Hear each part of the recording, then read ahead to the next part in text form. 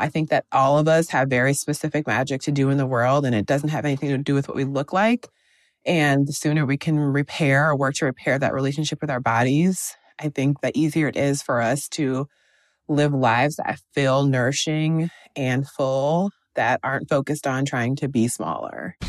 You're listening to Burnt Toast. This is the podcast where we talk about diet culture, fat phobia, parenting, and health. I'm Virginia Soul-Smith, and I also write the Burnt Toast newsletter. Today, I am thrilled to be chatting with Chrissy King. Chrissy's new book, The Body Liberation Project, is out this week. Yay for book launching. It is a really incredible mix of memoir and cultural analysis and an exploration of the intersection of racism and diet culture. I strongly encourage you to go out and get it. If you're not familiar with Chrissy, she is an author, speaker, educator, and former strength coach with a passion for creating a diverse and inclusive wellness industry. She empowers individuals to stop shrinking, start taking up space, and use their energy to create their specific magic in the world. With degrees in social justice and sociology from Marquette University, Chrissy merges her passion for social justice with her passion for fitness to inspire members of the wellness industry to create spaces that allow individuals from all backgrounds to feel seen, welcomed, affirmed, and celebrated. Chrissy is doing such vital work in the wellness industry and for all of us with bodies in general. So I know you're going to love this conversation. Here's Chrissy, but first, a quick break. Okay, so I want to quickly pause and tell you about the Burnt Toast Bookshop. If you are a regular listener, you have heard me shout out my beloved independent bookstore, Split Rock Books in Cold Spring, New York, a million times. Split Rock is owned by my friends Heidi and Michael Bender, and they have the most perfect shop cat named Georgie. And they are now the official hosts of the Burnt Toast Bookshop. To be clear, the Burnt Toast Bookshop is not a real brick-and-mortar bookshop, yet anyway. But it is its own official section over on splitrockbks.com, where you can find every book we've ever recommended on the podcast or in Burnt Toast essays and newsletters. This includes every author I've ever interviewed, from Angela Garbez to Crystal Maldonado to, yes, Chrissy King, who you're about to hear from in this episode. And it also includes collections of picture books, parenting books, books on puberty and aging, and every other topic that comes up here. So if you ever find yourself listening and think, I wish there was more I could learn about this, the Burnt Toast Bookshop has you covered. And if you pre-order your copy of Fat Talk from Split Rock, you can then use the code FATTALK at checkout to take 10% off your order of any title in the Burnt Toast Bookshop. They ship everywhere in the United States, and they are the only place where you can get the book signed with any inscription you want by me. To be clear, this is not an affiliate income deal. Burnt Toast is still 100% subscriber supported, but it is a chance to support an amazing independent bookstore that gives so much to my community, and to get yourself a signed copy of Fat Talk, plus a 10% discount on a huge list of other incredible books.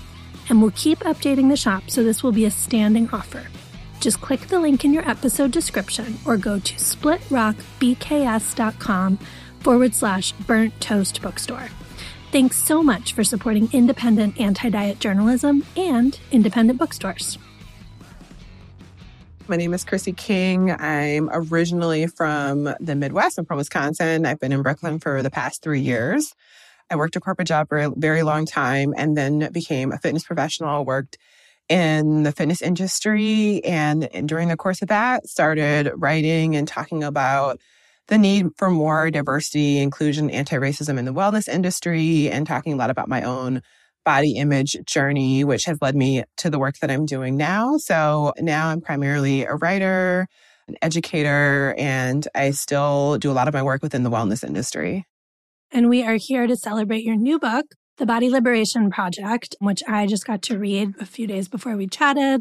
The book is just wonderful. It's so smart and thoughtful, and I really loved how you weave your personal story together with all the larger issues that you're grappling with. Tell us a little bit about what inspired you to write this, and especially how you decided to use your personal story in the larger context. Yeah, well, first of all, thank you for the kind words about the book. I'm so excited for it. I went to college for social welfare and justice, and so social justice and issues around race and white supremacy have kind of always been at the core of whatever work I was doing in whatever capacity. And so when I got into fitness, I saw that so many of those issues were unaddressed in the fitness industry. especially prior to George Floyd. I always say that's like the mark at which people in the wellness industry started talking about these issues. I think to folks outside of this world, those two issues, like those two worlds feel so disconnected. I just wondered if you could connect the dots a little more there and talk about why that particular event.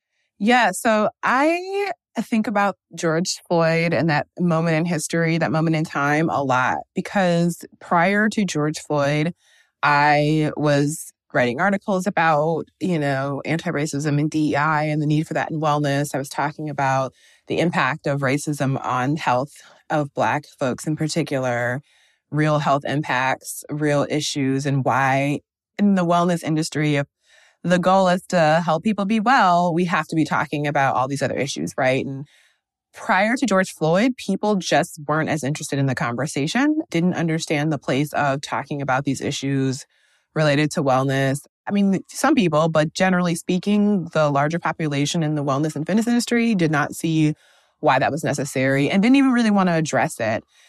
And so when George Floyd happened, it was a very interesting turning point. And I still don't know, when I think through it, what was so different about that event in time. Because again, George Floyd is one of many situations that have occurred over the years. And so I don't know if it was because it was also in the height of the pandemic and people were largely at home and less distracted by life.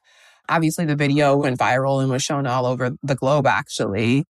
And so I don't know why that situation changed things, but that is a situation in which I felt like people in the wellness space were like, oh, racism is a real issue that's affecting people.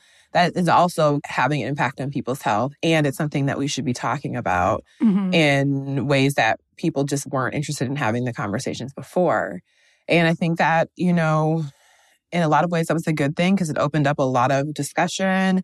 And then, now we're nearly 3 years after that. And I don't know how much of an impact it had in actual practice. It was like a weird time because it was like, wow, I'm glad that people are really willing to have this conversation now. And on the flip side, this is really disheartening that we had to have something of this extent happen for people to start acknowledging that it was important. It should not have taken that for people to reckon with this. And also, there was a lot of very performative awareness.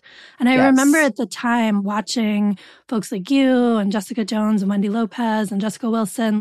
I mean, you all were inundated with interview requests, article requests, please talk to us about this. And I just remember thinking this is not the way. This is not a fair ask of these women who have been doing this work for so long, who should be honored for that and are now being asked in this time of grief to be saving us all. There was a weird energy. Yeah. I just want to name that was a weird energy. It was a weird energy because, again, on one hand, I'm like, oh, great. I'm happy people are willing to have these conversations. But there was a lot of collective grief and trauma, right? And so you're right. It's I'm being inundated with all of these requests and very much a sense of urgency from people, right? We need this right now. Right now. We have to have this conversation that's right 200 now. Years overdue. It's so strange. But prior to that, I was doing a lot of this work because no one was having those conversations. And then thinking about my own journey with body image, I've struggled with body image and yo-yo dieting since I was 10 or 11 years old. I've always been really obsessed about my weight.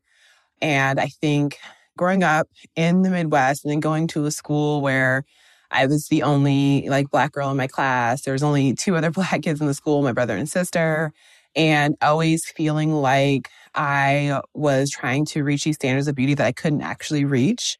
And so one of the ways that I could aspire to be what I thought was beautiful is I could be thinner, I could be smaller. And so I just think a lot of these things have informed my life. And, when I was working with clients as a trainer, primarily most of the clients I work with were women. And I would say every single client I had was struggling with body image issues and were coming to the gym with a desire to lose weight, with the belief that that would fix their issues with their body. And I also did the same thing. And what I realized through weight loss is that I still had the same body image issues I started with. In a lot of ways, they were worse. And so it wasn't the weight that was the problem. It was the system, the standards of beauty that have been created that we are trying to aspire to. White supremacy, actually, that's the culprit. Our bodies are not the problem. that's what really sent me down my own personal journey and inspired me to write this book, because I think, unfortunately, so many of us are spending so many years of our lives focused on shrinking and obsessing about our weight. I think that all of us have very specific magic to do in the world, and it doesn't have anything to do with what we look like. And the sooner we can repair or work to repair that relationship with our bodies, I think the easier it is for us to live lives that feel nourishing and full, that aren't focused on trying to be smaller. Yes. So you come from the social justice background in terms of your college and early work, and then there's kind of a pivot into fitness, which you talk about in the book. When you were studying social justice and in that place, were you connecting the dots between that and fitness culture? Yeah, no, I was definitely not connecting any dots back then. Especially when I was in college, I was like very much in diet culture, like as a participant, right? I was making no connections to the similarities in the ways in that which like white supremacy wreaks havoc in all areas, basically in very similar ways. So it wasn't until I had been a trainer for a few years, I had been competing in powerlifting. I was the leanest I'd ever been. I was the strongest I'd ever been. And it's like I had this moment I call like my rock bottom moment. I just like realized I was still so miserable in my body. All the things I thought were going to fix that didn't change any of it. It actually made it worse in a lot of ways. And it was then when I really started to think about body image and think about why I was struggling so much and starting to explore my relationship with body image. And I read The Body Is Not an Apology. And that book was really transformational for me in a lot of ways. And that's when I first started thinking about the intersection, right? Or the connections between social justice and body image, and that so many of the same themes apply in the same way. And then I started to think back to when I was younger, when I was 9 or 10 and like looking at pictures of people that were touted as like the most beautiful people in the world. And they were like thin and blonde and blue eyes and they didn't look anything like me. And starting to realize that like that's a big piece of why I was struggling, because I was trying to like reach these ideals or standards of beauty and I didn't see myself represented in them. That's when I started to really put things together in my mind. And then I read Fearing the Black Body by Dr. Sabrina Strings, and I started to understand the origin of fat phobia going back to slavery. Like its very roots are in racism and white supremacy. That's when I started making the connections between social justice and fat phobia, body image, the fitness industry, the wellness industry in general. I'm thinking about this a lot right now in the context of the news about the AAP guidelines and who's championing those guidelines. So many of the people who are saying, no, this is what we need to do, we need to be prescribing diets and surgery and drugs for kids, would identify themselves as liberal, as progressive, as social justice oriented, would have posted something about George Floyd and are not connecting the dots between, oh, I think racism is bad. Oh, wait, I'm actually perpetuating it in this work. It's like one of the things that I think is so important about doing the work of anti-racism, but really like taking the time to really understand it and sit with how it really shows up in our lives. Because what you're saying is true. It's like the same people who are maybe championing these things would be the same people to say like racism is bad, right? Or post a Black square, talk about George Floyd, but not understanding the way that white supremacy is seeping into every area of our lives and how it's really informing our decisions in ways that are inherently racist, right? And like that's the difficult work, to really not just like read the books and take the courses, but to really sit with and understand how it's informing all the decisions that we're making. A problem you tackle very head on in the book is the way white feminism in particular, as kind of a arm of white supremacy, has really erased the original intentions as well as the original advocates for the body positivity movement. And this is so important. And yet body positivity, the way it is currently portrayed on social media, still remains this important entry point for lots of folks. And so I'm just wondering if you can talk a little about, why staying in that entry point isn't taking the work far enough. Unfortunately, as body positivity has become more mainstream and unfortunately more commercialized, it has definitely been co-opted by thinner bodies, straight size, even a lot of white women, right? And so it has definitely centered people that weren't supposed to be centered in the movement, and in a lot of ways erased the creators of the movement. And that's very harmful. And also, I will say that I think body positivity is still a good point of entry for people to start thinking about their bodies differently, right? Mm-hmm. It offers people a way to even just consider that there's other options to think about their bodies than diet culture. So it still serves its purpose in a lot of ways. And there's also still problems with it. And so I think both things can be true.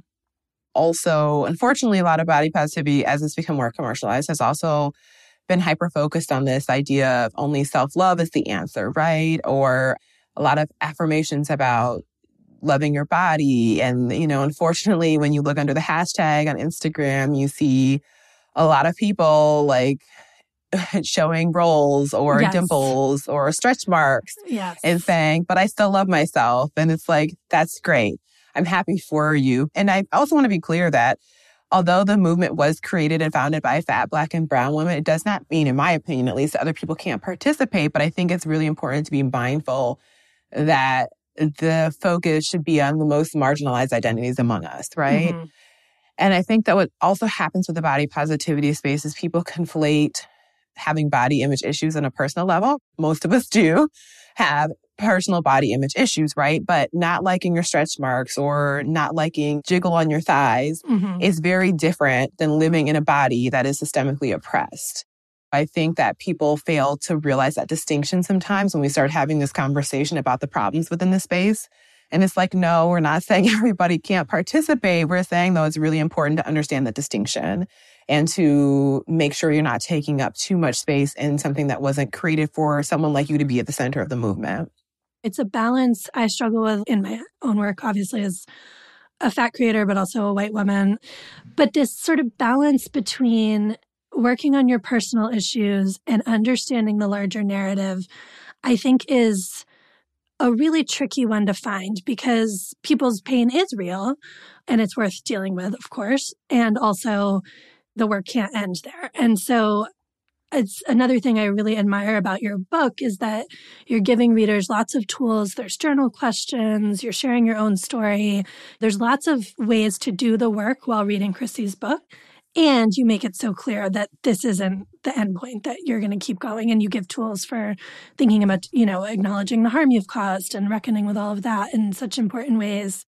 I want to say, too, to your point, we are all getting it wrong, no matter who we are. And I think that's such an important piece to acknowledge because for me, the goal is not like that we always get it right because that's not possible. Yeah. The goal is that when we get it wrong, we can acknowledge the harm that we may have caused and work to be better going forward. That is the work. That was a real white lady way to put it of like, I'm trying to get it right. Like that's like the perfectionism and that bullshit coming up. So yes.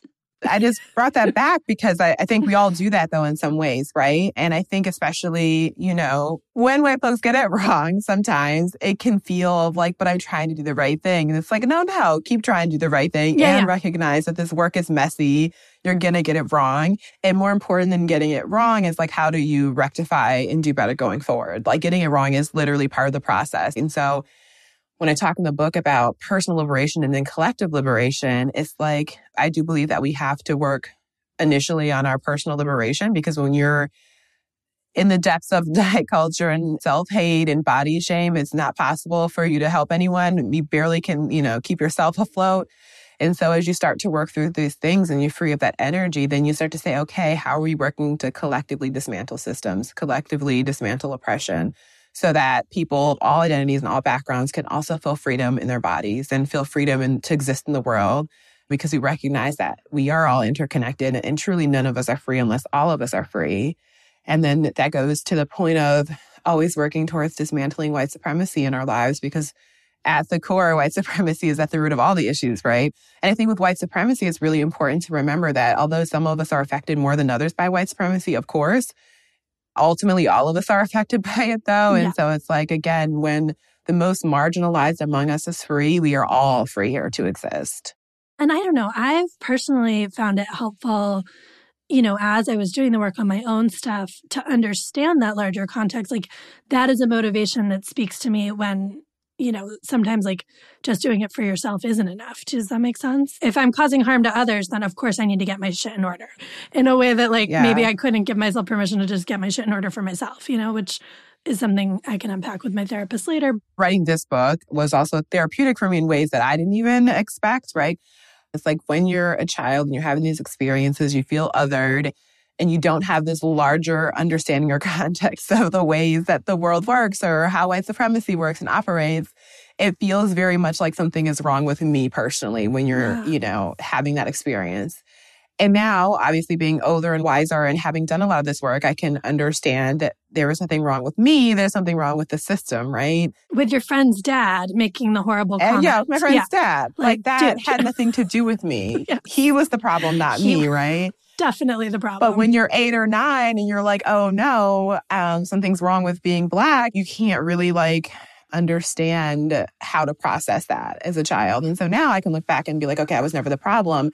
And I also think, though, that's why it's so helpful to do this work for ourselves in terms of body image and body liberation is because we can realize that, and that's one of the things, too, like going back to the body positivity space, it sometimes makes it feel like you just have to learn to love yourself, right? Mm-hmm. And when we look at it as an individual problem, the onus is on us as a person. Like, I am personally failing to be able to love my body. I am personally failing to feel comfortable in my skin. And when we can look at the bigger picture and say, oh no, there's just all these systems in place that are really the problem. It's not a personal issue. And that's the problem with not being able to see that the systems are the problem, whether it's about our bodies or whether it's about economics or whether it's about the criminal justice system. It puts the onus on the individual, right? The individual is the problem when in actuality, when we look at it, it's the systems that are creating the problems that we are experiencing. It's not a personal failing. And so absolutely, learning these things really helped me to release a lot of the trauma that I had around just like circumstances growing up and socialization in general. And in the book, I even talk about, like in hindsight, I feel like I'm still processing 2020. And I mean, a lot of us are. A lot happened that year, right? But one of the things I will say about 2020 is I made the most money I've ever made professionally in my life during that time, during 2020. And it's just, I felt like people were throwing money at trying to fix racism, right? Yeah. And I think that, unfortunately, there's a lot of performative allyship and performative activism happening. And also just a lot of knee-jerk reactions with people realizing we have to do something, we have to do it now. Let's just get this person in here. Let's ask this person to do this training. Let's, let's donate money. And I talk about this in the book, people were just sending me, people I didn't even know were just sending me Venmos. And I think that people just were scrambling. And I think the harmful part about that too is when you approach something as a white person and you're saying, I need to unlearn racism or white supremacy, and then you just go into overdrive, what happens is you burn out really quickly, because it is uncomfortable to start doing that work. And so I think people were really excited and then burned out really fast. And, when we're talking about anti-racism, it's not warm and fuzzy and it's not self-improvement work, right? And it's actually can be really jarring in a lot of ways. And so I think people got really excited about doing the work and they burned out really quickly. And also it's realizing that when we're talking about doing the work on a day-to-day, it takes real action and it takes making difficult decisions. It takes having hard conversations. And I think that some people, unfortunately, weren't really ready to commit to what it takes to dismantle something like white supremacy. I mean, it's diet culture all over again, right? They wanted the crash diet approach. Yes, exactly. They wanted to jump in there, sweat it out for 30 days. Yes. And be like, okay, we did it. And we can't actually boot camp this one. It's not that's the work. Best analogy I've heard. It was like a crash diet. Yes, exactly. And I mean, it kind of makes sense the wellness industry in particular responded that way since that's the model, right? That's what they're kind of how it operates. Yeah, so much there. Another chapter I wanted to talk about that we've, kind of touched on a little bit already is the chapter on grief and mourning our bodies. This was just really beautifully written. Why do you think making space for this mourning process is so important? And how does that contribute to the larger goal of body liberation for all? Yeah, thank you. I really love that chapter too. And I think it's so important because I think, when you break up with diet culture and you're leaning into body liberation and repairing your relationship with your body image, the one thing I think we don't talk about enough is that the reality is we live in a world in which thin privilege exists. And people do treat you differently based on the way your body looks. That's just the truth. And so I think when I had been used to living in a thinner body for a long time, I grew accustomed to people responding to me based on the way I looked, right? Mm-hmm. I grew accustomed to people complimenting me on my looks or like asking me what type of workouts I did or asking me all these questions that gave me the external validation that I was seeking. And so when you inevitably decide to break it with diet culture and you decide to start, for me anyways, I decided to stop obsessively counting my macros. I decided to stop working out every day of the week for multiple hours. And I decided to stop those things. Then naturally what happens is your body changes. And that's just the truth. And so I think, that means that people respond to your body differently.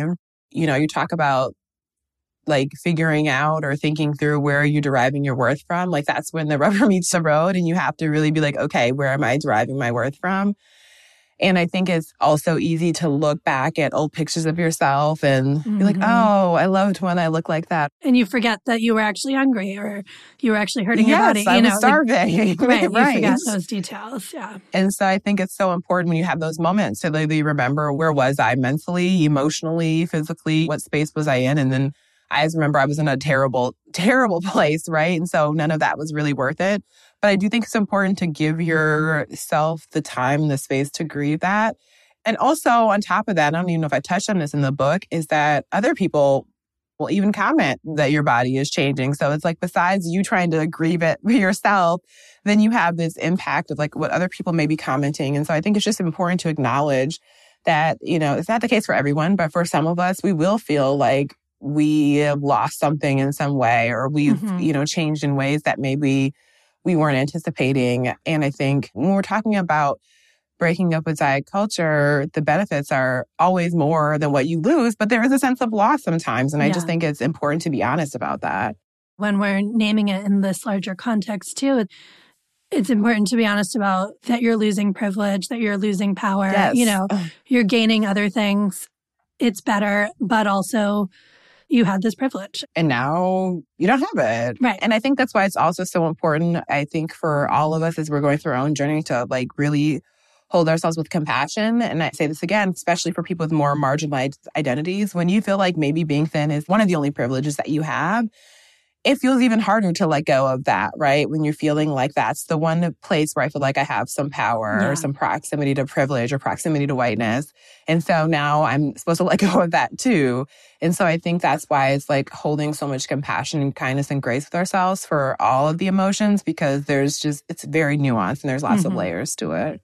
I also really loved, this is like a slightly later note, I guess, from Morning. The chapter on love and dating and body liberation was just fantastic.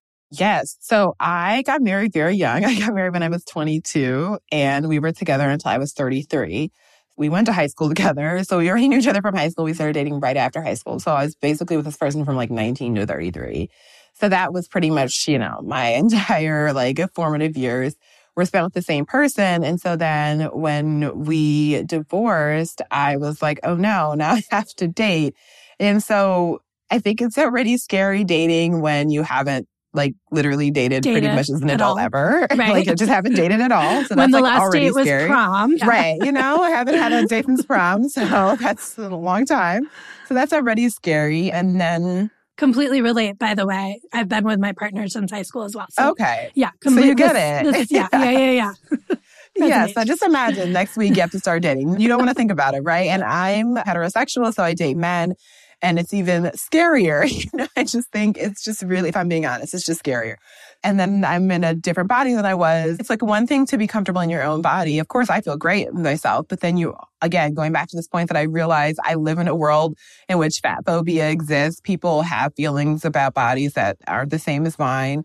And it can be really triggering, I think. And I think that it really made like body issue images like bubble to the surface a little bit in a way that I wasn't expecting because I feel so comfortable with myself. And now suddenly I'm like, oh, what if someone thinks this? Or what if they think that?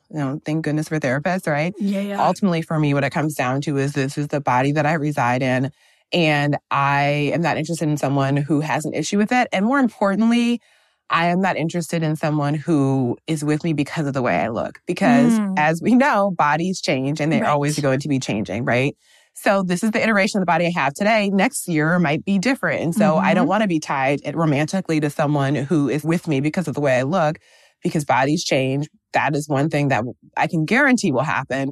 Just going back to remembering that for me, that my looks are the least interesting thing about me. That's my personal belief system. And so the right person will understand and align with my values. And if they don't, then they're not the right person. And I'm not even saying that's an easy practice, because it's not, but it's the reality when it comes to dating and love and relationships. I am not willing to bend my boundaries on that at all, because I will just end up miserable, and I'm not willing to do that. And I'm so at peace with myself, and I'm so at peace with who I am, that I would not allow anybody in my life that is not going to allow me to maintain that same level of peace and self-love and like really cherishing the person that I am. I love that. I hope lots of listeners are saying like, yes, to know that is your bottom line, and to know that that is not a place you're ever going to compromise again feels like such a gift of doing this work. Yeah, I think, and dating is just, it's hard. I mean, I can imagine having that as the bottom line feels like it narrows the pool a little bit. It does. It does. Because a lot of folks, especially when you date straight men, who are not going to share that bottom line. So, yeah.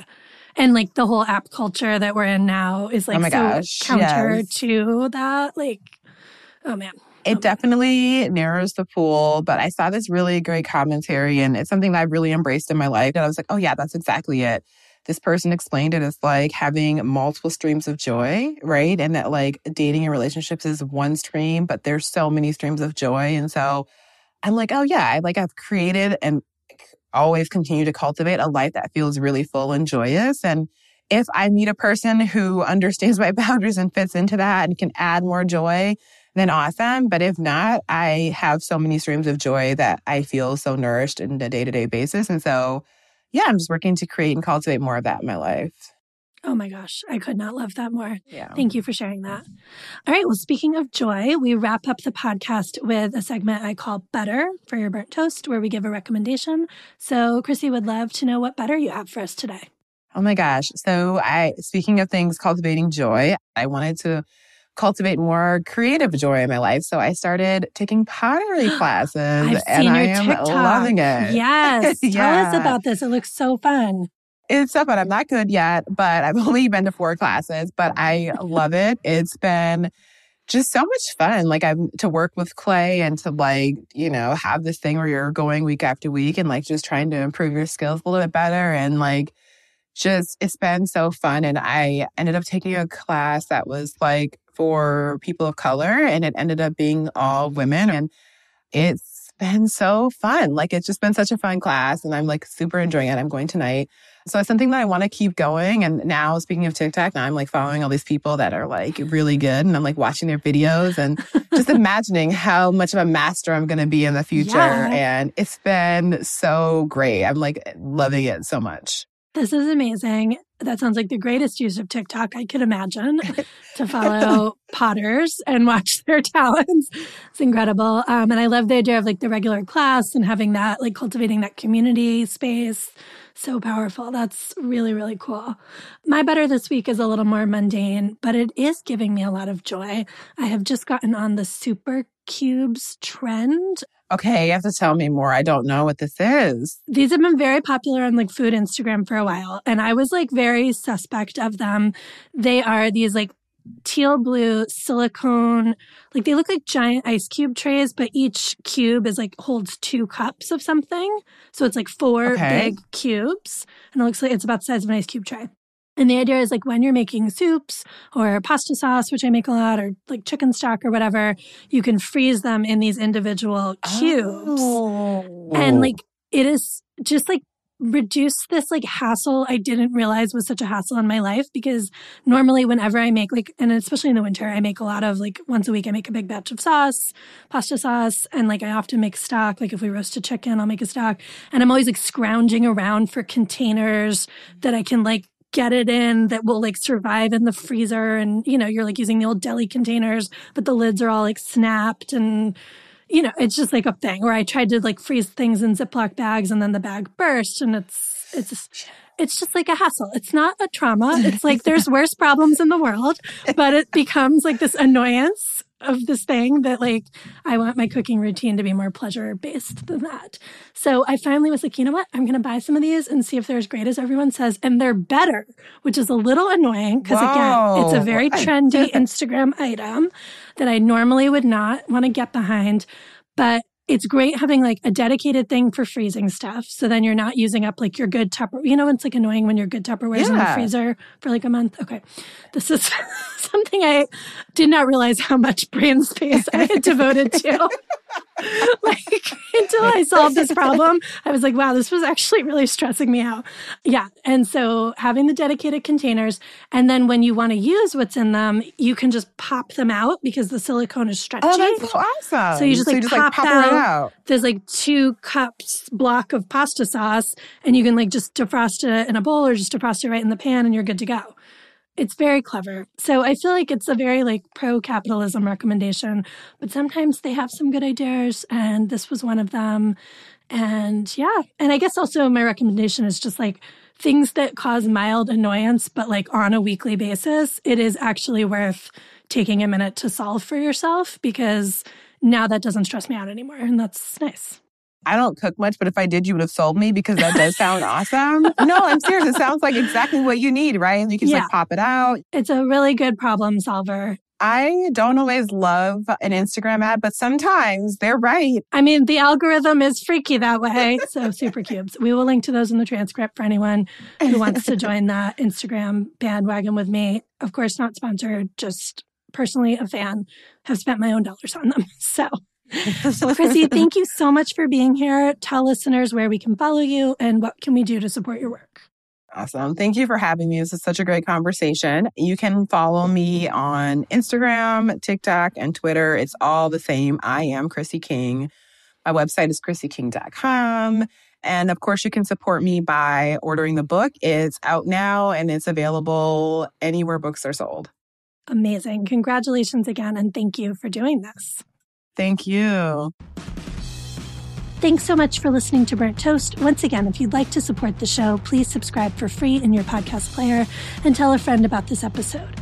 And consider a paid subscription to the Burnt Toast newsletter. It's just $5 a month or $50 for the year. You get a ton of cool perks, and you'll keep this an ad and sponsor-free space. Find out more at virginiasoulsmith.substack.com. The Burnt Toast podcast is produced and hosted by me, Virginia Soul Smith. You can follow me on Instagram and Twitter at _Soulsmith. Our transcripts are edited and formatted by Corinne Fay, who runs at Sell Trade Plus, an Instagram account where you can buy and sell plus-size clothing. The Burnt Toast logo is by Deanna Lowe. Our theme music is by Jeff Bailey and Chris Maxwell, and Tommy Heron is our audio engineer. Thanks for listening and supporting independent, anti-diet journalism.